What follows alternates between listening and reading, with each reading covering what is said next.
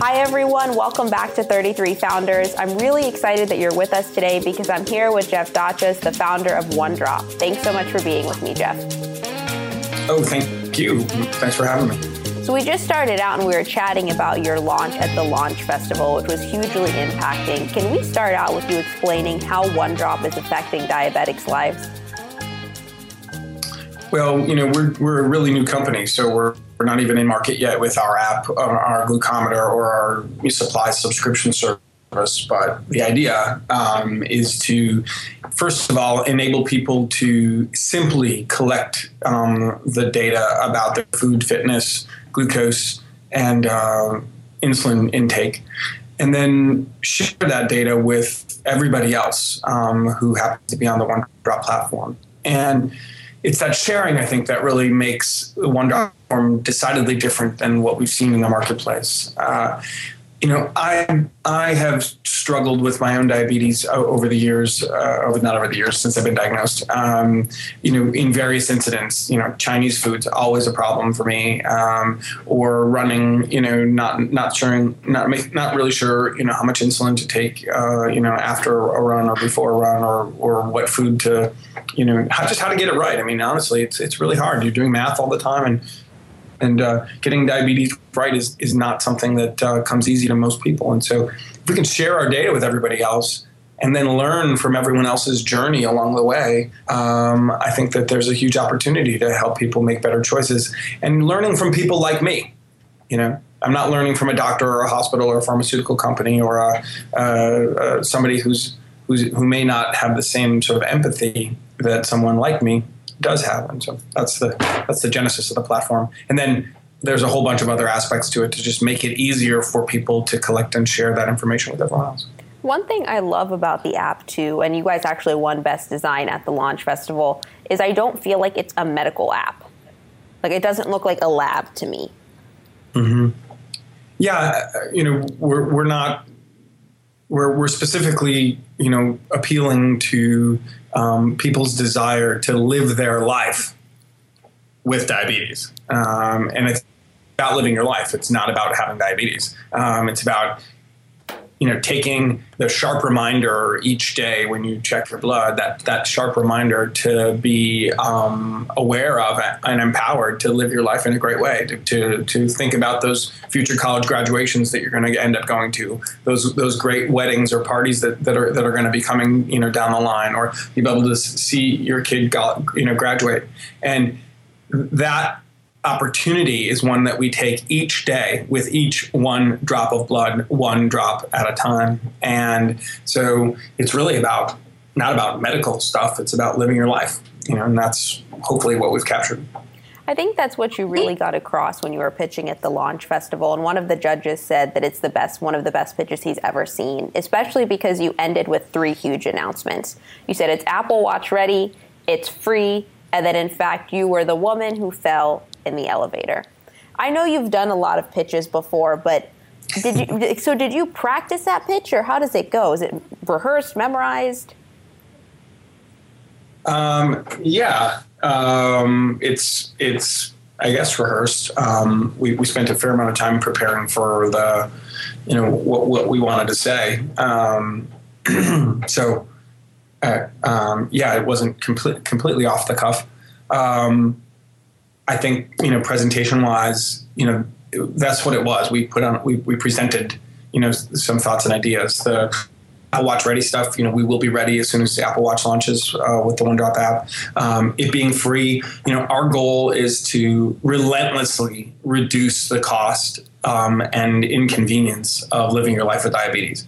And I want to continue to drive at the cost reduction aspects so that testing your blood is either cheap or free to anybody who needs to test, because you're not able to manage what you don't measure. And so I want to make it as easy as possible for people to measure as much as they can, as often as they can, to share that data with everybody else and to learn from everyone else. How is it going to work on the Apple Watch? Will it be a similar interface? The Apple Watch has certain characteristics to it that are I'd say limited in the functionality. So we're working within the constraints of what Apple Watch can do right now, and I'm certain that the platform will be expanding. But right now, it's going to primarily be another form of notifications. So you'll receive notifications on the watch as opposed to having to pick them up. So, for instance, let's say you've eaten a meal, maybe 60 to 90 minutes later, you'll get a notification that you should probably, check your blood because food impacts, glucose. And really, it's that subtle reminder, that subtle motivation, that happens on the watch. And it's really easy. Another thing that, we're going to be doing is just enabling you to see where you're at a glance. So, you sort of, and that's more than anything, some of the basic functionality that the Apple Watch will be providing. Every time I think about the Apple Watch 2, there's a lot of discussion about whether or not you need it. And even though taking my phone out and turning it on is such a small task, the fact that I can just look at my wrist feels like a totally different game. Yeah, I think there'll be naysayers about form, and there is always about it. I think generally speaking, I like to think of the amount of time that it takes for you to take out your phone and look at a notification, and then take action on that notification, and the usefulness of those notifications. And on your phone, there's certain circumstances where that's a time saver, but there's also certain circumstances where you're spending a lot of time checking out, the little red dots that tell you how many messages you got, or, all those little notification things. And I think what the watch is going to do is reduce the amount of time that you're spending on your phone by getting the most important information that's timely to you in a quick glance that you can take action on, quickly, and saving the more time-intensive stuff for when you actually have the device out. So my guess is that Apple Watch is really going to be about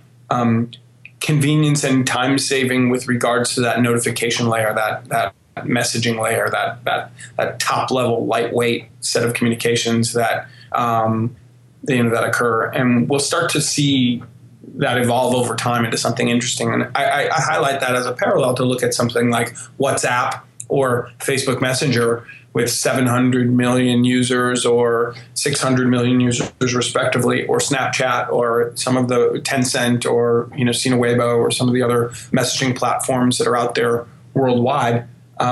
It's that lightweight messaging layer that's going to end up driving a lot of the interesting new applications and new opportunities, as opposed to the desktop web translated to the mobile phone. And that's what Apple Watch presents, is from my perspective, as far as opportunities go. And when it comes to mobile health, it comes to being able to be aware of how you're doing and where you are and what's happening in your life with regards to, let's say, or fitness, or whatever that your mobile health goals are. The watch is going to be one of the primary interfaces to enable those motivational and notifications for behavioral change. Great. So I want to shift gears for a couple of minutes and chat about your journey so far. You've experienced tremendous success, but you've also had some hardships. As a founder, what has been one of the biggest challenges that you've had to overcome? As a founder, there are enormous challenges each and every day, and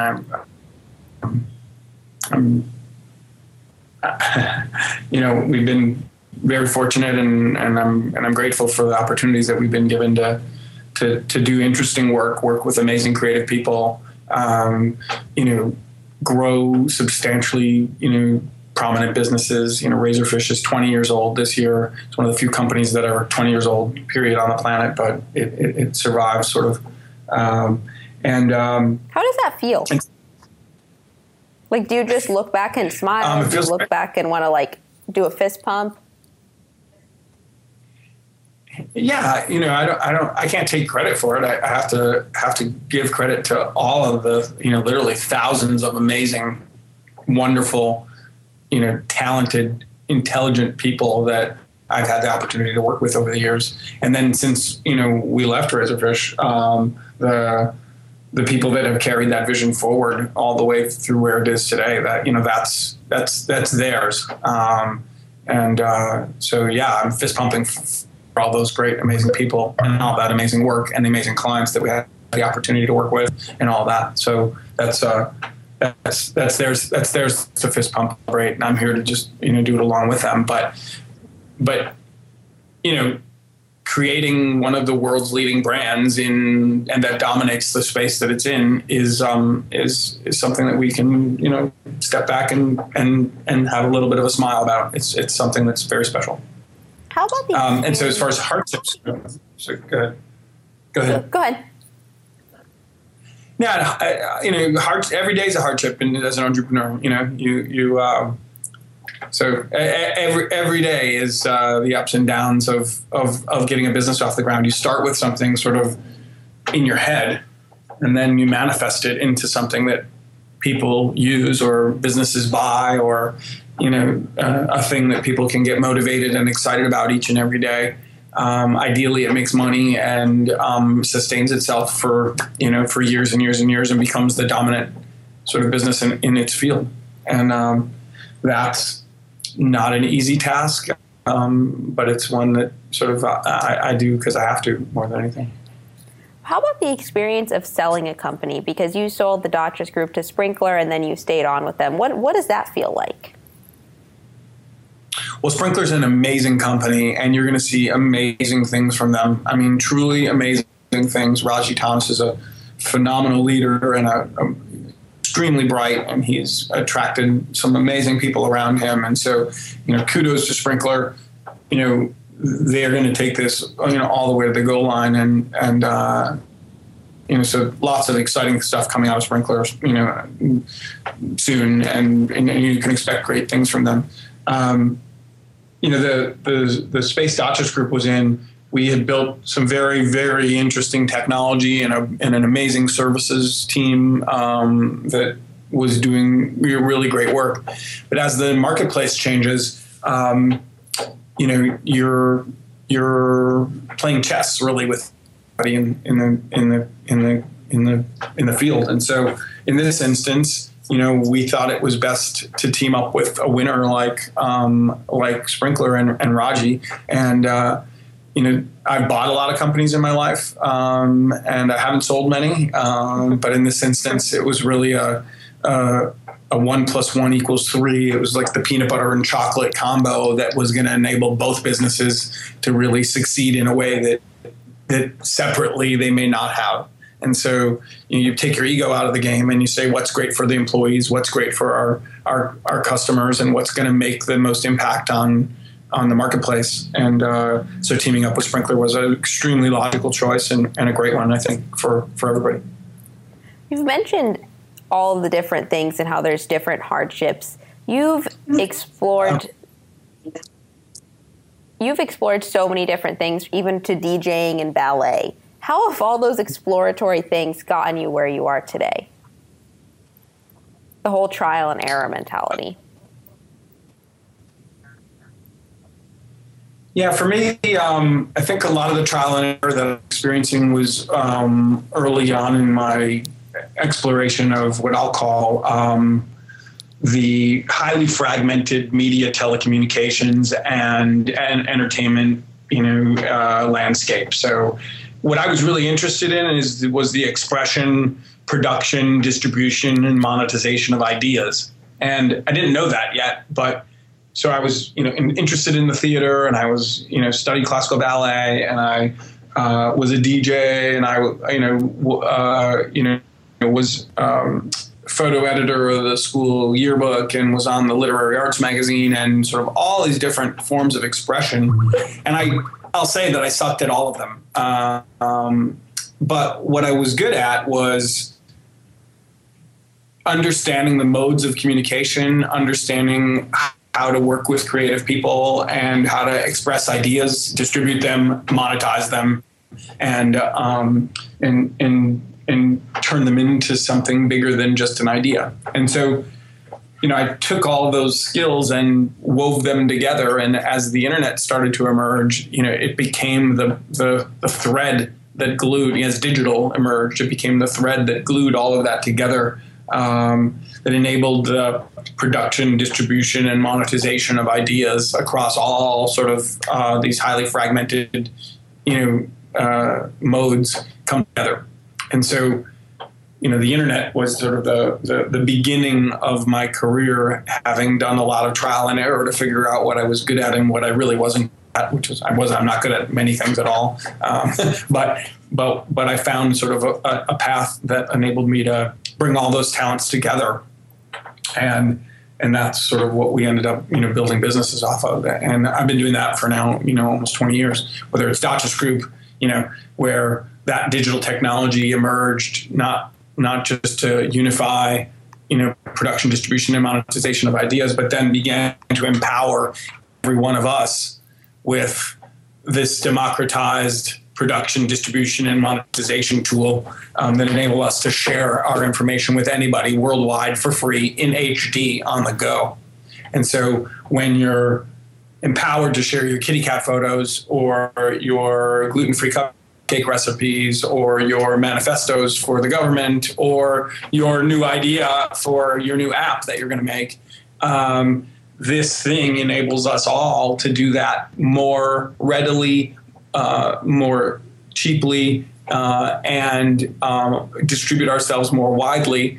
For the first time, literally, in the history of mankind, we've never seen anything this powerful, enabling people to do that kind of thing more widely, less expensively and more powerfully. And so this democratization of the tools of self-expression are truly revolutionizing the way entrepreneurship, the way people are going to be able to take control of their lives from what was this old, highly fragmented, highly bureaucratic, old line of thinking, old ways of doing business structures, and turn our economy and our society and the people around us into empowered, motivated, and self-sustaining individuals. And we've seen it in the blogosphere. You see it with companies that rocket to the stratosphere, like Snapchat or these other companies where Mark Zuckerberg even to see the growth of a company in 8 years become $1.3 billion in user base and still just getting going. It's something wildly special. And so what we're doing with OneDrop is kind of like on a teeny little level, the same kind of thing. We're enabling people to share how they live their lives each and every day with each other. And, I'll do some magic in the background with big data and cloud computing and algorithms to help you make better choices. When you talk about all of the new things happening, what's your take on all of the live streaming video conversations that are going on right now? You're talking about Meerkat and Periscope? Yeah. I don't know. I think that the idea has been around a while. So this isn't, Meerkat's not the first time we've seen this story, whether it's Quick or Justin TV or, there's a bunch of different versions of the same kind of flavor. Google Hangouts, whatever, Skype. But I think, this lightweight, super easy to use interface and the ability to distribute instantly worldwide with your Twitter following, is kind of just a simple, lightweight but exciting, way to share what you're doing right now. And if you're willing to type it in 140 characters, what are you doing right now? I'm having a sandwich. Then what does it matter whether you're videotaping yourself eat a sandwich? You're not videotaping, but whether you're, live streaming your sandwich eating. Do you know what I'm saying? Yeah. I don't know who are the followers of the who's going to consume, low production quality, lightweight video snapshots of what people are doing. So I don't know how that's going to evolve, but I certainly think it's going to be one of primary ways in which people start to share things. So I don't know if it's Meerkat or Periscope or what ends up being the solution, but I think this way easy to capture, easy to distribute video is the beginning of something, potentially huge. I want to chat for a couple of minutes, Jeff, about some great insights that I've learned about you doing some research. One of the things I've read is that you said that you should burn yourself into the minds of people you meet. I imagine there are a lot of ways to do that. Can you give me an example of really making an impact on someone?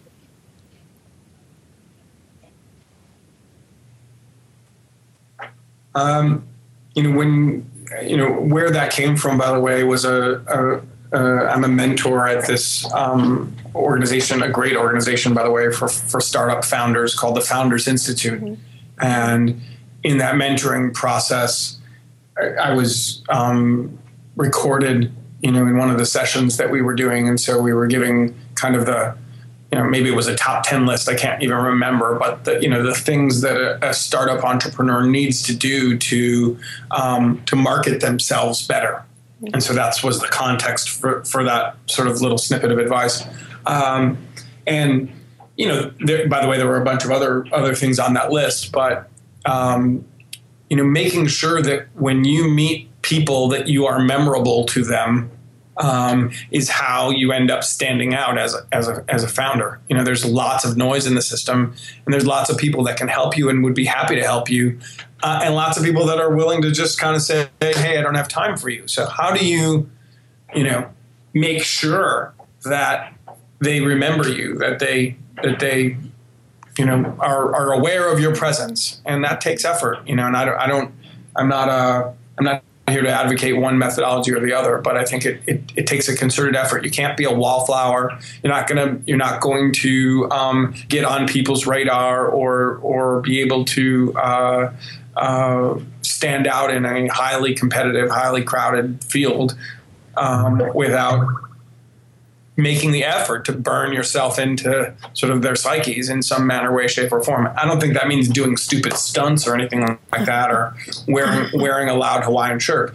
But I think it does mean, coming prepared with your A game, knowing what you're saying and being very crisp and articulate about it, know where you stand and what your vision is and what you're trying to accomplish, and be forceful in the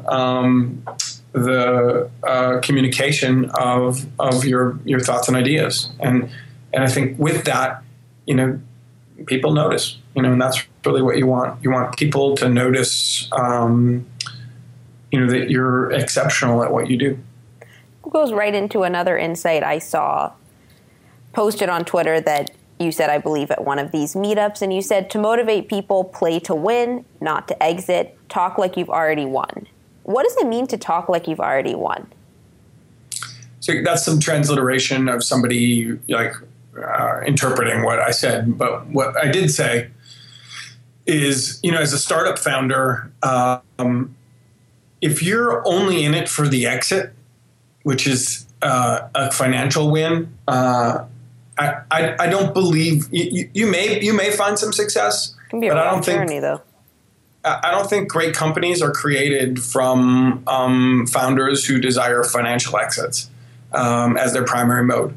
I think great companies are built from people who see what they think is a win in the marketplace. So I want to create the largest digital marketing solutions firm in the world.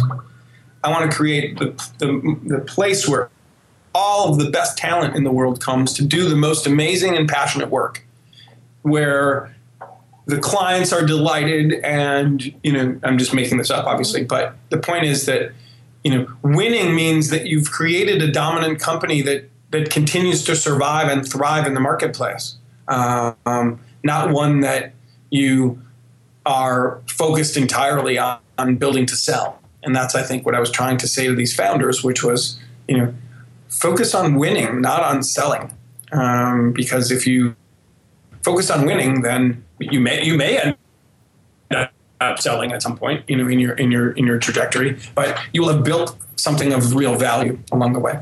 And I hope that provided some clarification for you. Yeah, that's great.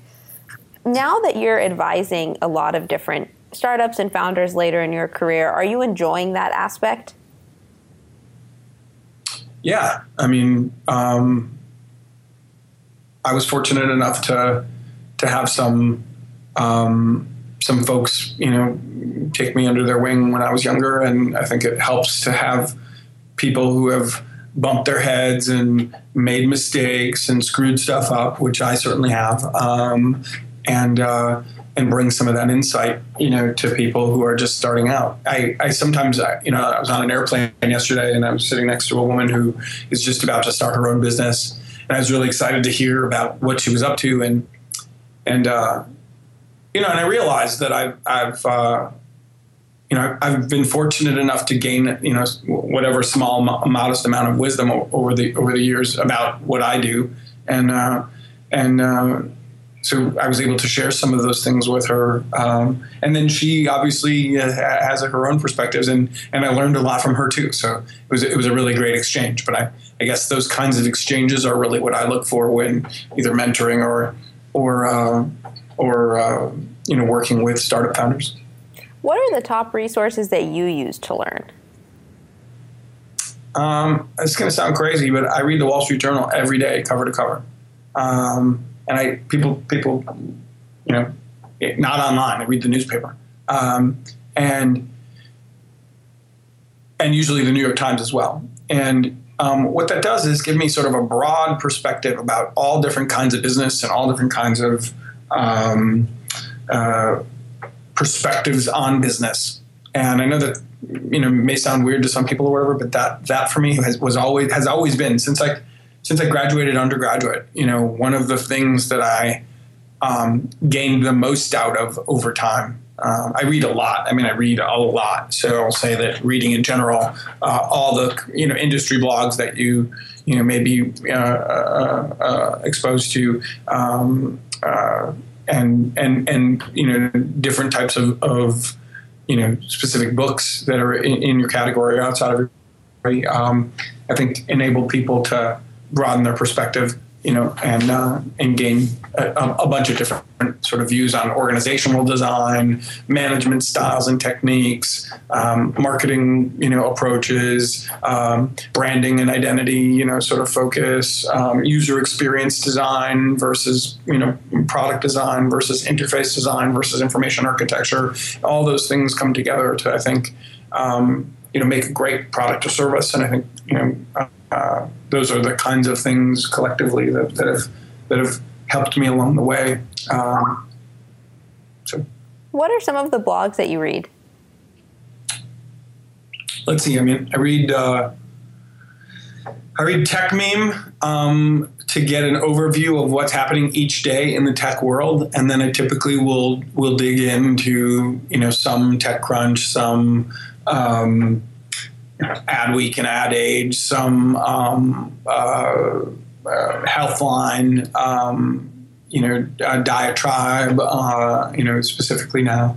I can keep going. I read a lot. So how many hours would you say you read a day? I probably read a good, 90 minutes or more a day. Very cool. So Jeff, before we go, 2 questions for you. The first one... You froze up on me. Either. Oh, so I was saying before we go, 2 more questions. The first one is, having had success building companies, having one file for an IPO, selling companies, and now starting OneDrop, what's the journey like as a founder later on? What are some things that you did before that you want to bring to OneDrop, and what are some things that you did before and think, hey, I'm going to try to think of a new way to lead the team here?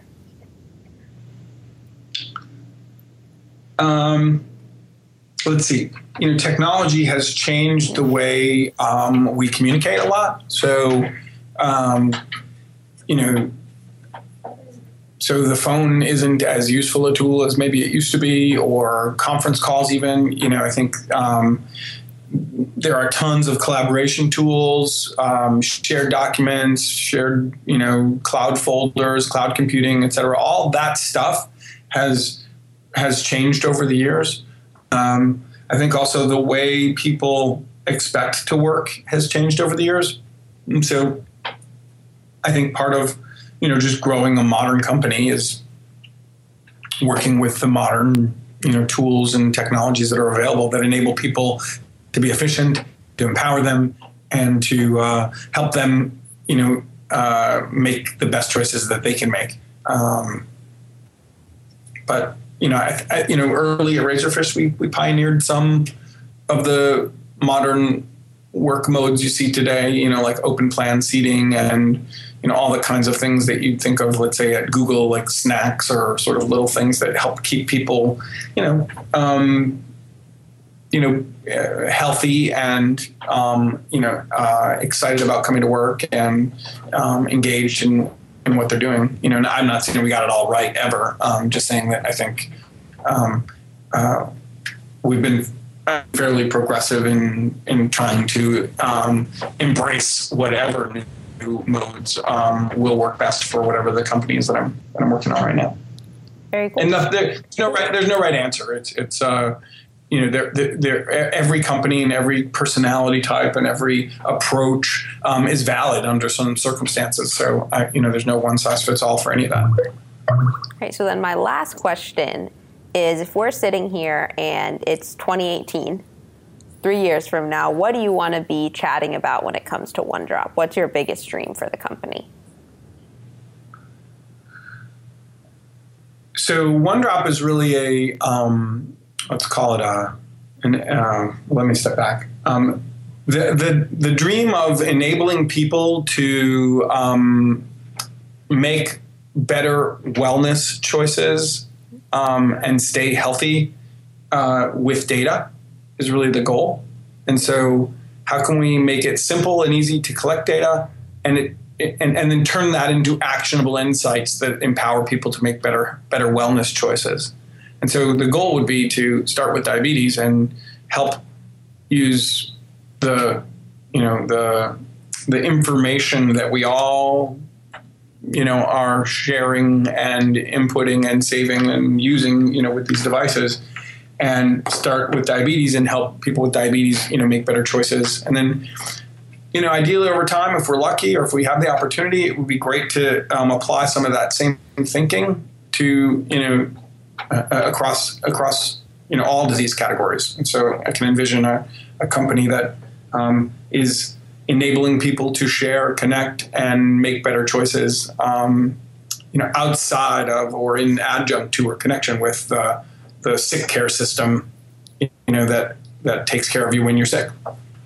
I love it, and I'm looking forward to watching you lead the way for that. Can we close, Jeff, with you sharing how people can stay up to date with OneDrop? Yeah, please, first of all, sign up for early access at signup.onedrop.today, and that would be great. And then the app should be live in the App Store sometime in mid-April. The Apple Watch app will come live, shortly thereafter when the Apple Watch is available. And then stay tuned as we begin on our journey in helping make the product a lot better. Hopefully, we'll get a lot of feedback from people. We'll know where we're screwed up and where we can improve and begin on this journey. Very cool. Thank you so much for being with me today. Oh, thank you for taking the time. I really appreciate you having me on.